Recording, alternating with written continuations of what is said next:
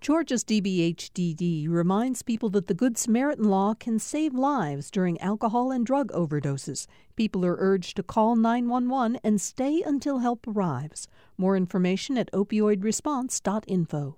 Thanks for listening to the Political Rewind podcast. Be sure to like and follow us and rate us on Apple, Spotify, or wherever you get your podcasts.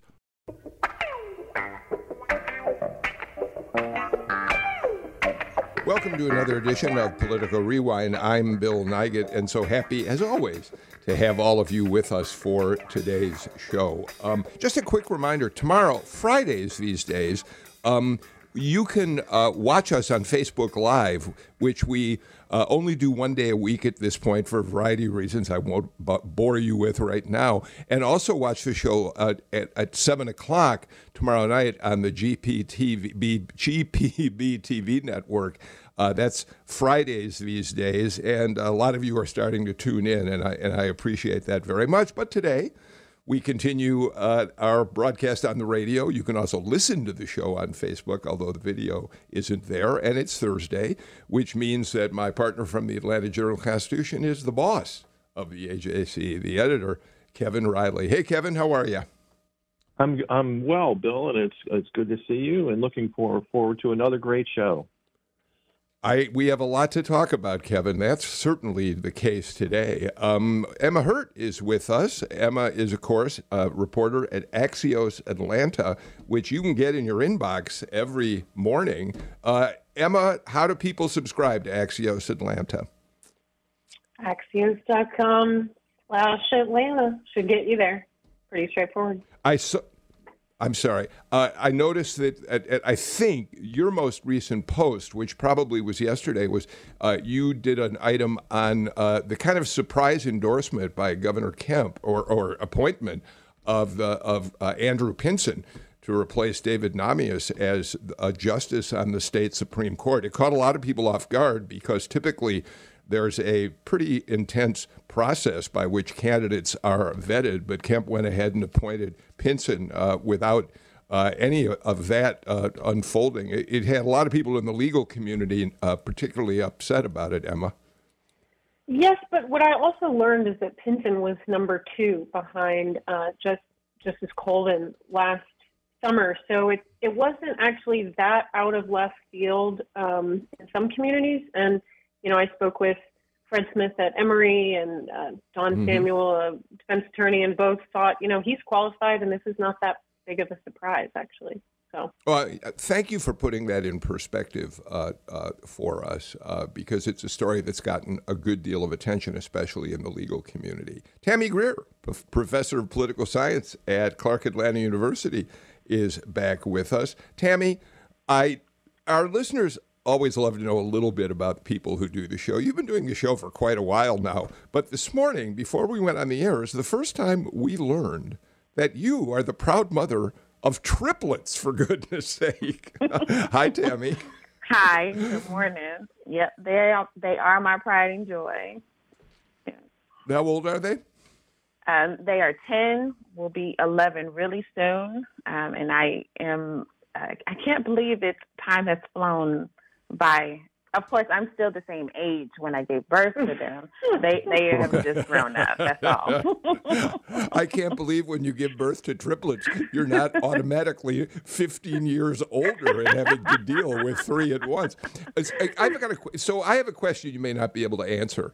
Do you have any idea what percentage of the births in this country are triple births? I mean, you're in a very, very small minority.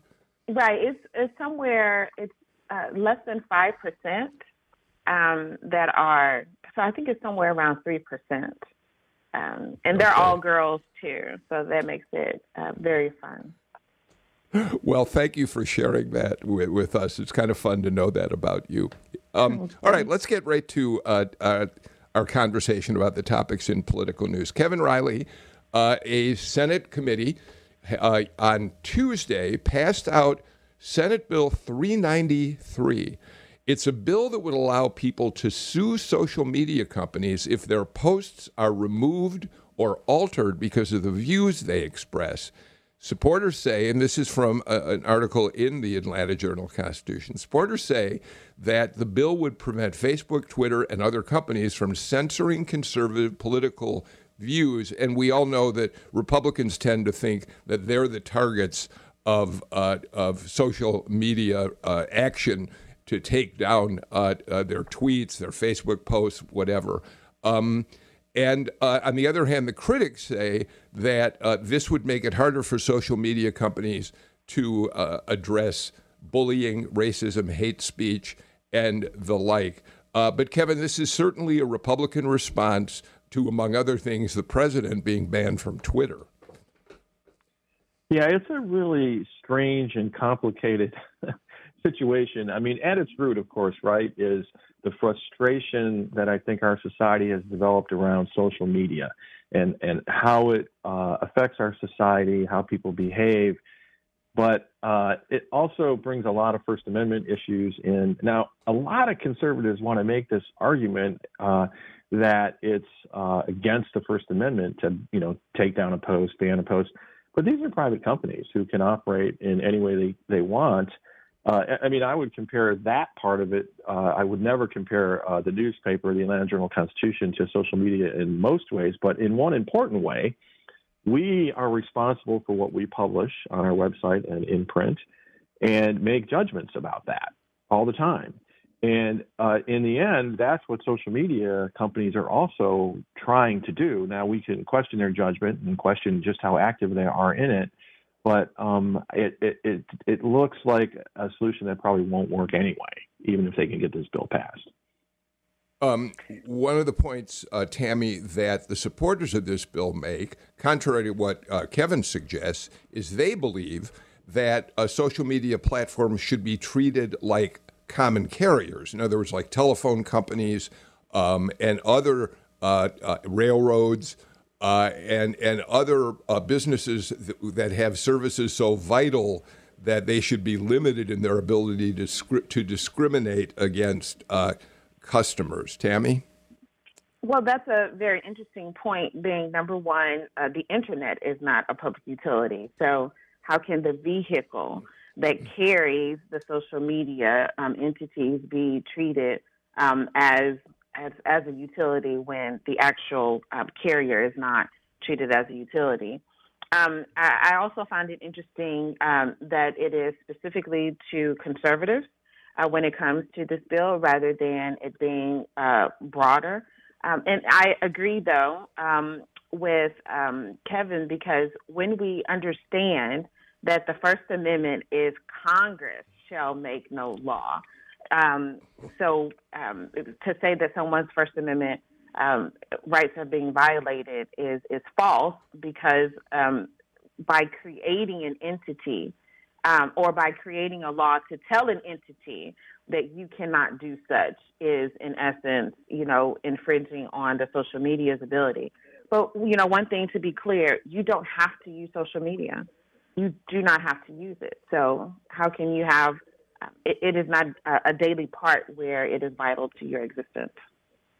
I think Emma? It's notable that federal courts have blocked similar bills in other states like this, just for larger context. And another interesting thing here is the story of State Senator John Albers, who's one of the co-sponsors of the bill, who lost his job amid the controversy over the election law. There was a post that was incorrect, that said that he voted for the bill, which actually he didn't. He was one of the few Republicans who didn't. Now, he acknowledged that this bill would not have prevented that from happening, but this larger topic has become personal in the Georgia Senate Republican caucus. Kevin?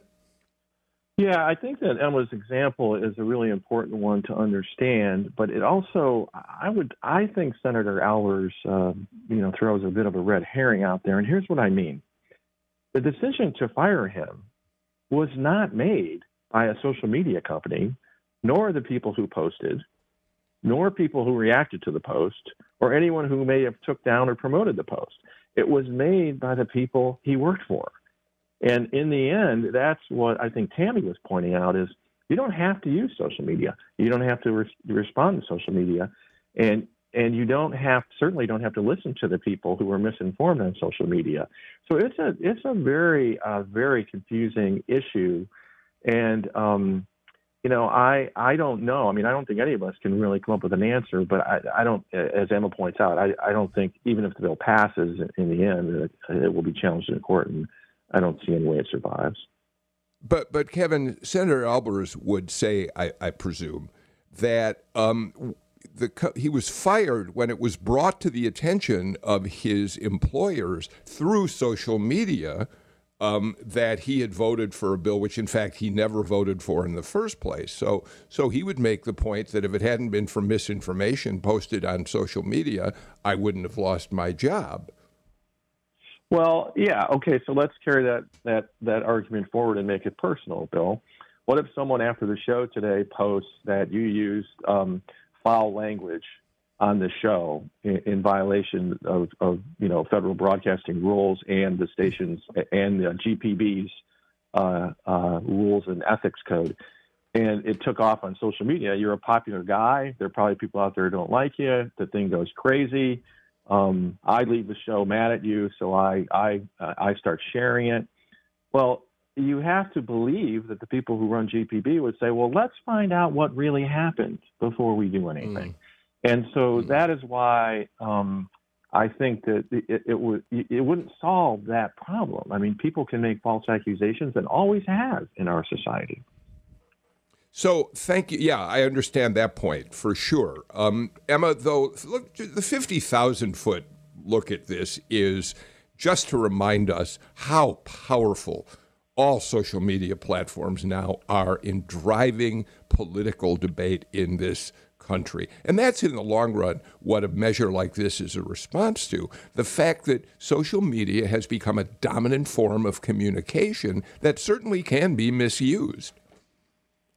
It can be, and it also, changes the game of how campaigns can get their information out. They don't need journalists anymore. Marjorie Taylor Greene, for example, is one politician who has kind of given up on journalists in general and gets her message out directly. And so it has fully changed the strategy. Some would argue, of course, that they should still talk to journalists. I would argue that. We would probably all argue that, but campaigns have been successful without it. We will watch how this bill moves forward in the Senate and certainly keep track of it on the show. One quick note, just to amplify what Emma said.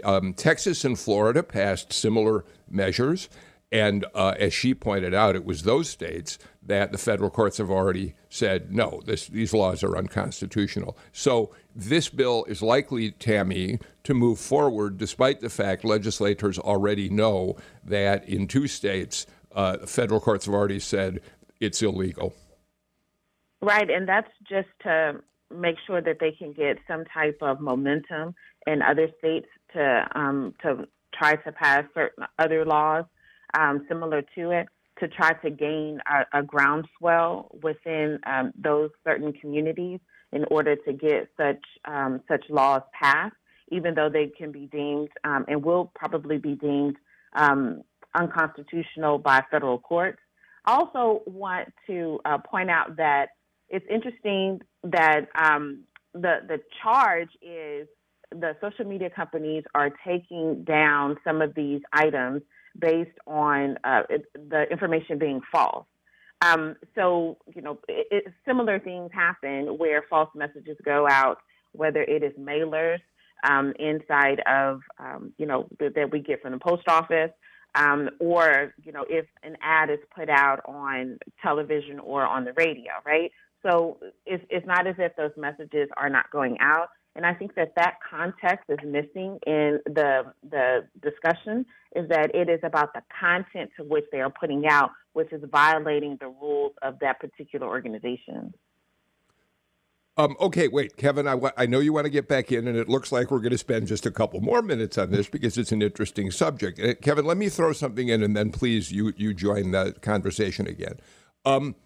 Tammy's point is interesting because, in fact, the standards by which a TV station can take down a campaign commercial that is misleading, dishonest, whatever, are so terribly high that, in fact, it is virtually impossible for a TV station to refuse to take a commercial from a candidate or a PAC. So, I mean, that would argue the other side of this entire issue. That would suggest that if social media companies were treated the same as TV stations and campaign commercials, then they shouldn't be able to take all this stuff down.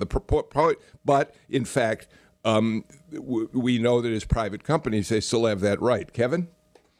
Yeah, it's an incredibly complicated thing, and what it really comes down to is most publishers of content in our world have to take responsibility at some level for what they publish, right?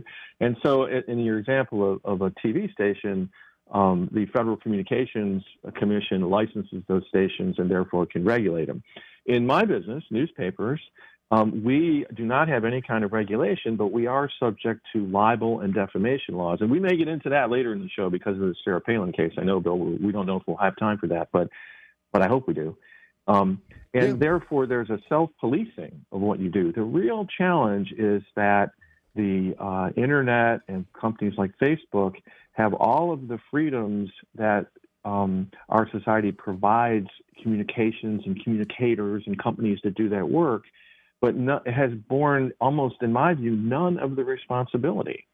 Because one way people would argue you could regulate them is they ought to be subject to defamation and libel laws, but they have taken the point of view, and they have been allowed to take the point of view under the government standards that have been created, that is not their responsibility. What they published is not their responsibility. It's incredibly complicated. We could find like a group of constitutional lawyers who could talk about this forever, but it is here. I'll just summarize it this way.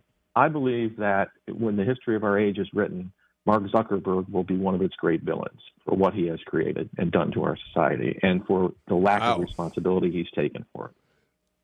Well, thank you. And again, I want to reiterate what I said at first. It just shows us how social media has completely upended how we communicate ideas to each other today. All right, let's move on. I want to turn to a story that hasn't gotten a whole lot of attention, but I'd really like to hear this panel's views on it. Ellen Eldridge, who reports on health and medical issues for GPB, published a story on the GPB website that, here's the lead.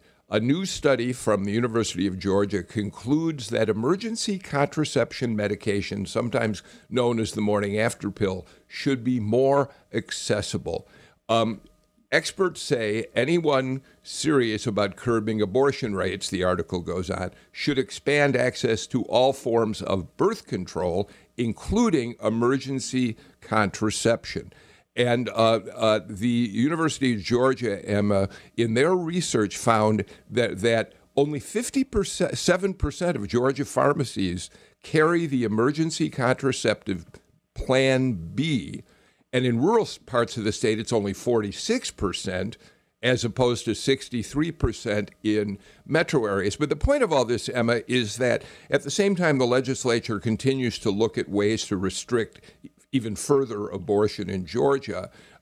What the University of Georgia study suggests is that if you're going to restrict abortion, fine, but then make other forms of contraception more broadly available. Your thoughts, Emma?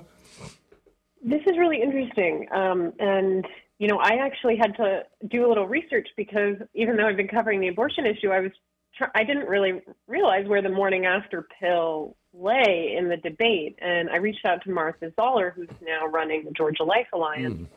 And she said that they don't take a policy position against the morning after pill. And, you know, other scientists classify it as contraception, not abortion.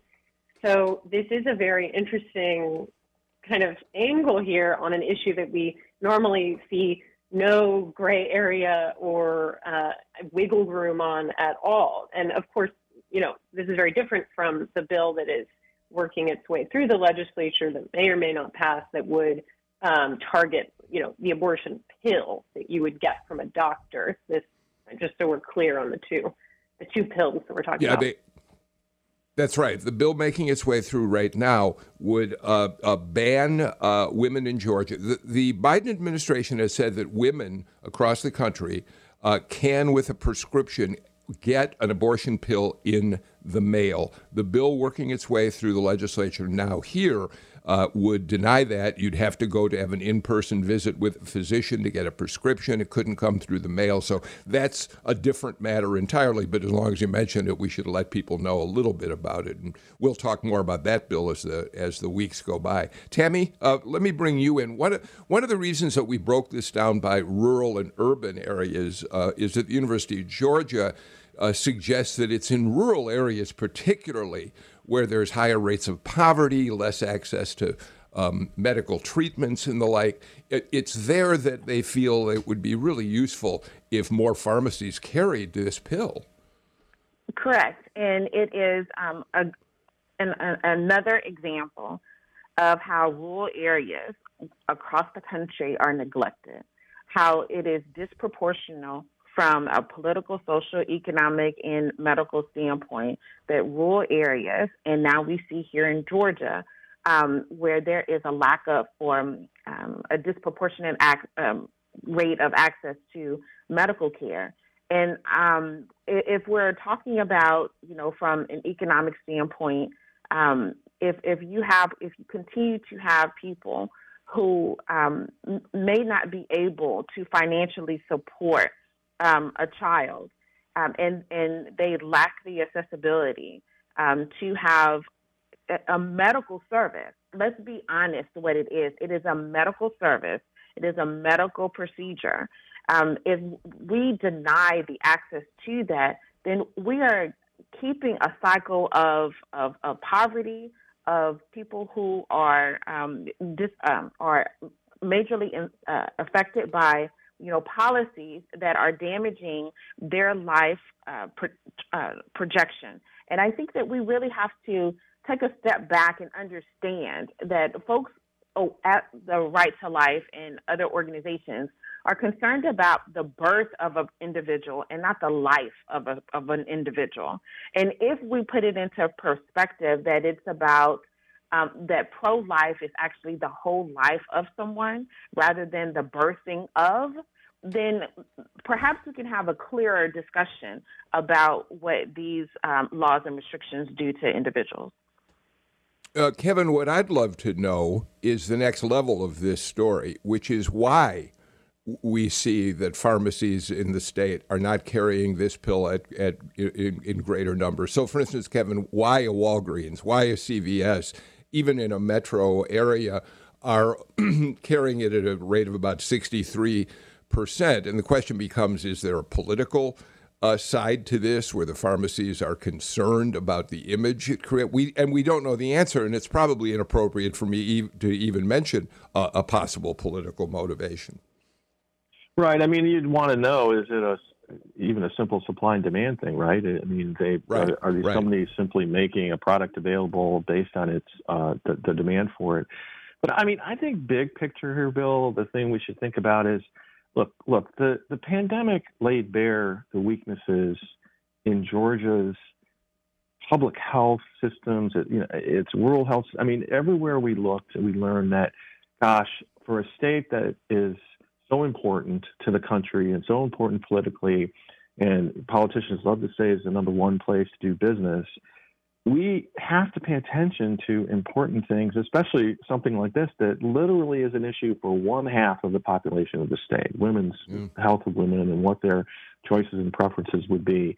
And I think that, the recent budget that the governor put out there that doesn't really increase public health funding is a bad sign. If the state's going to continue to thrive and be successful, the health of its population will be critical.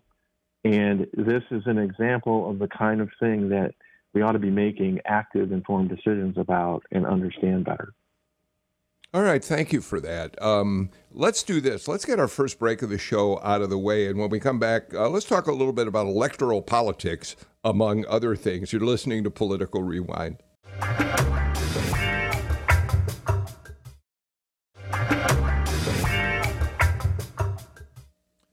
Emma Hurt of Axios Atlanta, Tammy Greer, Clark Atlanta University, and Kevin Riley, editor of the Atlanta Journal-Constitution, join us for today's show. I mentioned at the beginning of the show that if you want to read what Emma and her colleagues at Axios Atlanta are writing about, you can subscribe to the Axios Atlanta newsletter, which you can get every morning in your email. We have a newsletter, too. That's relatively new, the Political Rewind newsletter, which comes to you once a week on Wednesdays, and in which I hope to be able to share with you what I think are some of the biggest news stories in politics of the week. But every now and then, I also like to throw in a few odds and ends. So, for instance, if you subscribe right now, you can get the newsletter that's out this week, in which we include, in honor of Marjorie Taylor Greene, Ina Garten's recipe for gazpacho. That's easy to get to. Just go to gpb.org/newsletters and you can subscribe. All right, let's move on. Kevin Riley, the AJC has done a poll of the candidates for office in Georgia in the upcoming elections. But now the Trafalgar Group, which is a conservative polling organization, has released a poll of 1,000 likely Georgia Republican voters. They polled them between February 11th and the 13th, just to set the standards they used. And it showed Brian Kemp with a 49-40 edge over David Perdue. They had about 8% undecided. But just to add one item to that, they also said that 40% of the people that responded to the poll did not know that David Perdue was Trump's endorsed candidate. Kevin, your polling, I think, also showed, I don't think you had a head-to-head between Kemp and Perdue, actually, but your poll did have each of them running against Stacey Abrams. So, like in a bank shot, Brian Kemp did better than David Perdue. Yeah, I mean, the race is still shaping up, but I think what this seems to show is that it'll test how important that Trump endorsement is. I mean, if you have these people who, I think the number of 40% of Republican voters aren't aware he's been endorsed by Donald Trump. That's what the poll says. Well, that might mean, gosh, when that 40% finds out, if they all believe that that endorsement is significant and important, that could be a huge, huge deal for David Perdue. Yeah, Tammy and then Emma, what I've said several times on the show that I think I'll be interested if you agree, is that while Brian Kemp certainly is raising tens of millions of dollars compared to David Perdue not doing as well at all, he raised less than $1 million in the final fundraising period of 2021. And while Kemp is getting endorsements from major figures, it's hard to tell whether that Trump vote, which is a little harder to ascertain, might be there for him as the primary approaches. Tammy? Well, that's very interesting because I saw that Trump-endorsed candidates from other states are not doing as well as they thought that they would with the former president's endorsement. I also am curious as to how it plays out in Georgia, simply because of the shift in demographics within the state. And I still will argue that perhaps the people who consistently vote in Georgia lean conservative, yet I would argue that, the state as a whole is not as conservative as one may have thought a few years ago. So it will be interesting to see who comes out and vote, how they vote, and will the Trump endorsement here in Georgia be very different from what it appears to be in other areas across the country. Emma? Polling is so funny because sometimes you can read whatever you want into it. And, the David Perdue team would say that their numbers have gone up since he entered the race in December, and he hasn't spent that much money. And that organically, that is a good indicator for them. The Kemp team remains in the lead and feels good about that. But, I mean, the number that I have been thinking about is I think it was 43% in the AJC poll of Republicans who said that a Trump endorsement would make them somewhat or much more likely to vote for someone. And then there's like something like 43% who didn't know. So it's those do not know people that I have my eye on, at least. And the power of the Trump endorsement, based on what I've heard from strategists, has decreased in the last year nationwide, right? But the question is, in a Republican primary in May, what are we looking at, and how strong will it be? And that remains an open question. Yeah.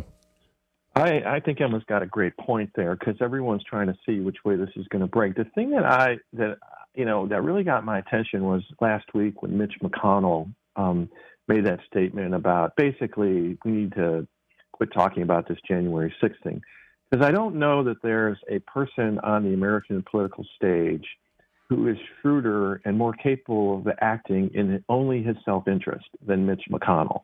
And to me, that was a clue that people like Mitch McConnell might be seeing that this is eroding. This Trump endorsement may not be as important, because he kind of went out there.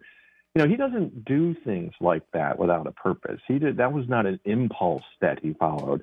And so I do think that, as Emma pointed out, whatever that number is, that 40-ish number about people who can't decide whether what Trump has to say is important to them or not, there must be something going on. And I think the smartest, best, most well-informed Republicans seem to be indicating that they see it getting away from Trump. But who knows?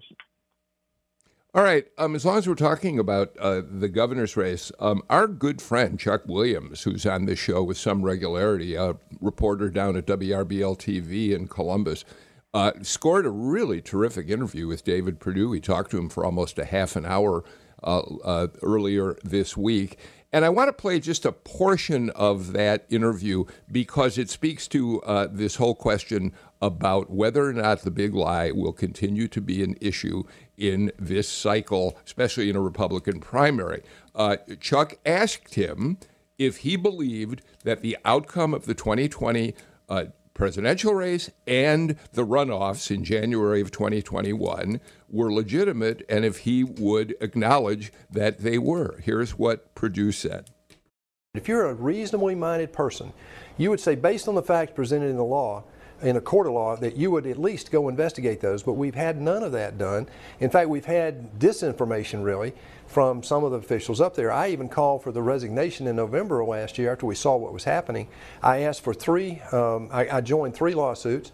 I asked for a special session several times to get at this so we could avoid it for the January runoff. And I even asked for the resignation of our Secretary of State, Brad Raffensperger. So we've been in there fighting against this all along. And this year, the evidence is beginning to come out. And it's not the conspiracy theory that came out immediately after the election. These are hard, cold facts that are indisputable. Emma, what's your response to that? And let me add a piece of information. While he was in Columbus, Perdue went and spoke to a local women's Republican group. And he said this. He said that there were 235,000 people who did not live in Georgia in November 2020 who voted in the January 2021 runoff. It turns out that that number is wildly exaggerated, but it's all part of his effort to convince people that there was something fishy about the election for president and then his runoff. Emma? This is what he's been talking about from the beginning, right out the gate. He said that he wouldn't certify the election, even though it's not legally possible for the governor not to do that. He has said repeatedly that Kemp, quote, caved to Stacey Abrams through the, quote, consent decree. It's not a consent decree. It's a settlement agreement. Stacey Abrams nor Brian Kemp were on that, and it didn't change any election laws. I mean, he said that there was evidence of ballot harvesting that the GBI was told not to investigate. The GBI told the Georgia GOP that there was nothing to investigate. We can just keep going, and this is what David Perdue was talking about on the campaign trail. And he's talking about it because he has an audience who wants to hear it. And this is his election strategy. This is the strategy of Representative Jody Hice, State Senator Burt Jones, his fellow Trump endorsees. And it's just, to me, so amazing to think about, 1 year plus ago when we had David Perdue running for Senate, how different this strategy is, how different his campaign is. talked in that interview with Chuck Williams about how last year he was able to unite suburban voters and rural voters, and came in first place, as he says, in November, and get more votes than anybody else, even though he ultimately lost. But here he's running a very different campaign that is geared towards one section of the Republican electorate above all, it seems. First of all, I really admire what Chuck did getting Purdue on the record and that all that stuff out there, because, politicians can visit corners of the state and sometimes avoid having to, be ultimately accountable for what they say. Hey, a quick thing, Bill, on that 235,000 number or so that he threw around. I mean, what he's really trying to turn into something that's not there is the number of people who did not vote in the original election who did vote in the runoff. You know what I mean? And so sometimes those are referred to as new voters, the implication being they registered since then and all of that. But the truth is really that number is the people who didn't vote the first time but voted in the runoff, which is okay, which is legal. Some of them were probably new, hadn't voted before, but it wasn't like a whole bunch of people who came to the state or anything like that, the way he's implying. And honestly, as I listened to that interview, and I listened a couple times, I just have this weird sense like he lost too.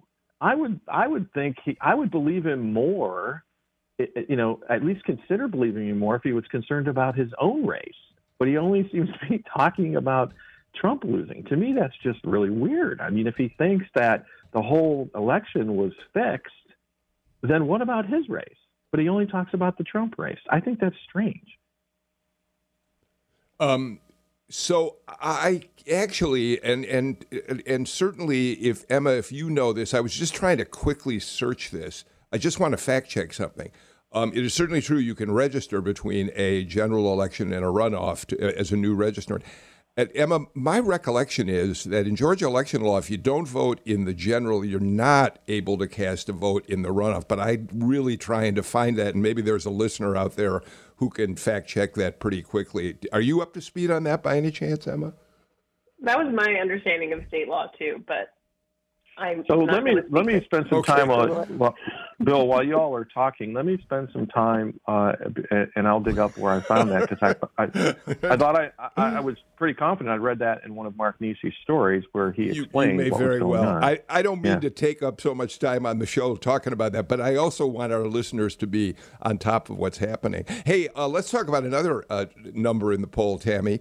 The Trafalgar Group found that their 1,000 likely Georgia Republican voters would elect Herschel Walker at a staggering percentage. 70% said they support him, over 6% supporting Gary Black, and fewer even than Latham Sadler and Kelvin King, the others in this race. I mean, if you're one of the other candidates in the GOP Senate primary, you would hate to hear us say on this show that this race is essentially over, but it's hard to look at it unless something really dramatic happens and Herschel Walker disqualifies himself, Tammy. Yeah, that would be very interesting, being the history, the name recognition and such of Herschel Walker in Georgia. I am unclear at this moment if his standing has more to do with his ability, has more to do with name recognition than it actually does with connection with policy or even the constituency. So it's very fascinating to see what that looks like. I'm also maybe the cynical political scientist in me is looking at it from the standpoint of it behooves the Republican Party to have a black man to run against a black man that is on the Democratic side. So the universal you can take the notion of race, ethnicity out of the conversation if both of those candidates end up on the general election ballot. And then it can become more about ideology and if there is an actual policy discussion. At the same time, David Perdue, and when I listen to Herschel Walker, it sounds like word salad. Like we're saying these buzzwords that poll well or that hit the emotional ether of the audience to which that they are speaking with, rather than it actually being a thoughtful discussion about the issues at hand. Emma, what's fascinating about this potential matchup is that both Herschel Walker and Raphael Warnock are setting records, are leading the fields, their prospective fields, in terms of the amount of money that they are raising nationwide. They're out in front of everybody else in the Senate hunt. Yes. Yes, and it's indicative of how important this race is nationally in 2022, and as you all talked about, indicative of especially Walker just clearing the field on the Republican side and getting all the money. I will say, Bill, we have to fact check ourselves. You were able to register between the general and the runoff last year. You can register between the general and the runoff, but if you are a registered voter, Kevin? I'm looking at usvotefoundation.org and reading from their Georgia runoff election fact sheet. And so I'll just read what they say. If you are a Georgia voter, we hope you'll exercise your vote. If you didn't vote in the 2020 general election, you are still eligible to vote in the runoff, and you may register through December 7th. Thank you. And again, I didn't mean to take up so much time on the show, but on the other hand, I think it's nice to be able to share with our listeners fact-checking in real time. That's what we as journalists do all the time. Right. This kind of uncertainty or lack of clarity is what these falsehoods are built upon. So, I'm going to talk to Mark Nisi, our election reporter, later today. I'll get a hold of him and just absolutely confirm this and send you a note so you can let people know maybe tomorrow. But it is where the falsehoods begin and grow. And part of what I know you're trying to do on your show and what we're all trying to do as journalists and academics is keep that from happening. Absolutely. I want to be as accurate as possible, and I apologize that I threw a monkey wrench in there. All right, let's go ahead and take our final break of the show and come back and address a couple more topics on today's Political Rewind.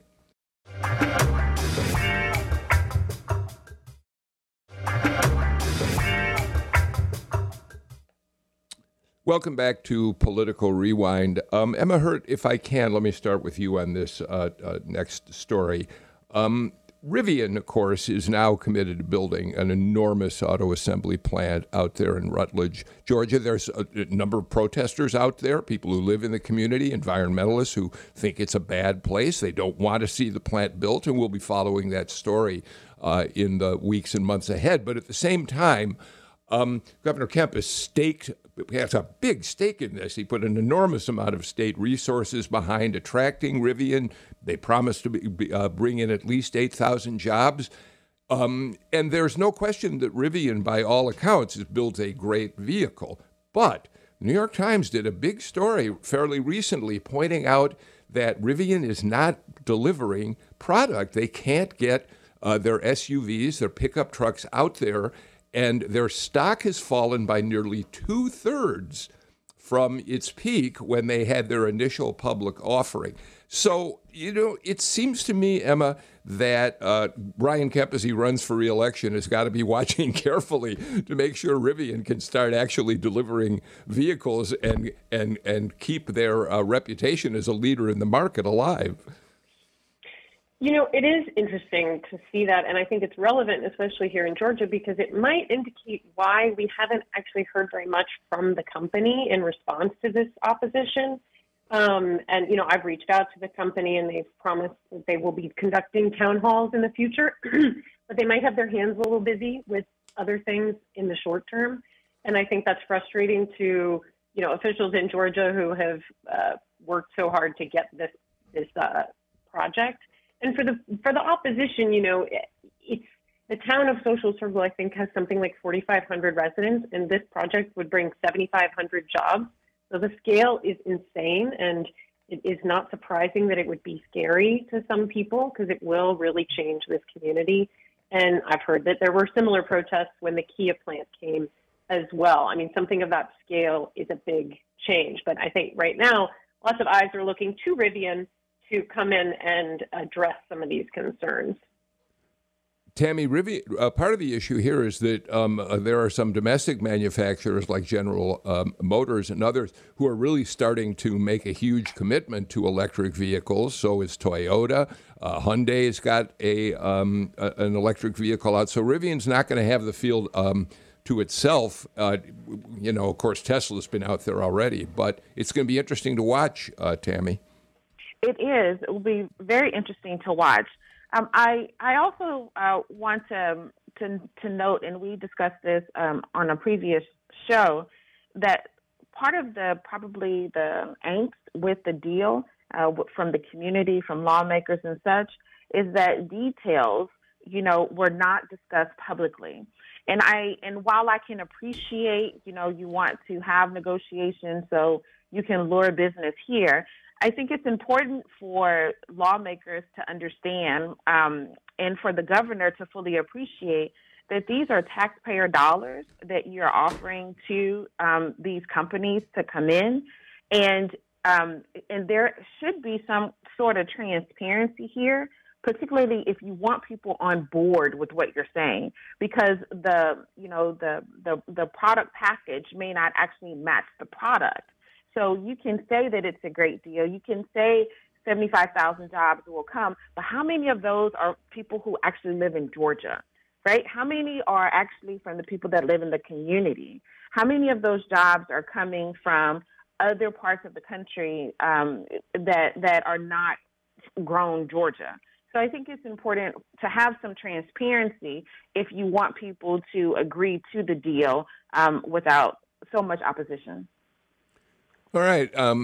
It's an interesting story, and we'll follow that, too, in the weeks and months ahead. Kevin, let me change the subject for you as we come toward the end of the show. Sarah Palin lost her libel suit against the New York Times in court this week. Not only did the jury come back and say no, libel was not committed here, but the judge, even before the jury returned its verdict, while they were deliberating, said that no matter what they did, he was going to throw out the case. What are the implications of that for those of you in the newspaper business and for all of us in journalism? Well, Bill, before I get into that, I just have to apologize. I did email our Mark Nisi on that point we were debating, and I have the clarification. Yeah. I think we ought to do that. I'm sorry. Mark said, I asked the question. He says, runoffs are open to all registered voters. It is accurate to say that if someone did not vote in the general election, they can vote in the runoff, just to be super clear. Thank you. So, all right. Palin. To the Sarah Palin case, very difficult to summarize, and I'll say this. She claimed the New York Times defamed her, despite the Times correcting their mistake as quickly, really, as they could. The concern here is simple. The Supreme Court, two of the justices are inviting a revisit of the landmark New York Times versus Sullivan case, which established the rules around defamation and libel. Concern among media organizations is, wow, will politicians find a way to file lawsuit after lawsuit and intimidate newspapers and others from covering them aggressively? And right now, Palin lost the case, but people expect this effort to continue.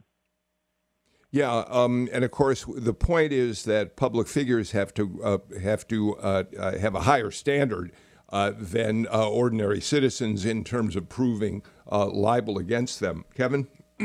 Yeah, and some legal scholars are thinking that that's where the law will be attacked. The definition of a public figure being harder to claim. Emma, real quick, because we are really close to out of time. She lost in court, but in the court of public opinion, it's just another shot over the bow of those of us who are in the journalism field. Another, for those people who think the media is distorting the news, is biased, the decision by the judge in that case and the jury isn't going to change their thinking. That is very true, and a sad truth about faith in the media right now. Our industry has shrunk. People don't know journalists personally anymore. That's one thing I like about this show, is that you try to humanize us all. And we're truthful when we mess up, because all humans do. And that's important. And too few people, I think, realize that. Well, considering I'm the one who messed up about the election law in terms of who can vote and who can't in a runoff, I thank you for pointing it out that we do try to be transparent here. We are out of time for today's Political Rewind. One of the topics we didn't get to, but we can certainly address tomorrow, is to watch how the trial in Brunswick is unfolding. Some of the testimony this week has been searing in terms of the racism that has been on display from at least two of the defendants down there, the Travis father and son, and we'll talk about on the show on the show tomorrow. In the meantime, Emma Hurt of Axios Atlanta, Tammy Greer of Clark Atlanta University, Kevin Riley of the AJC, thank you for a really interesting conversation on today's show. And my thanks, of course, to Natalie Mendenhall, Sam Burmis-Dawes, Jesse Neiswanger for the work they do every day behind the scenes to bring Political Rewind to all of you out there. We'll be back again tomorrow with another brand new show. In the meantime, take care. Please stay healthy. See you all tomorrow.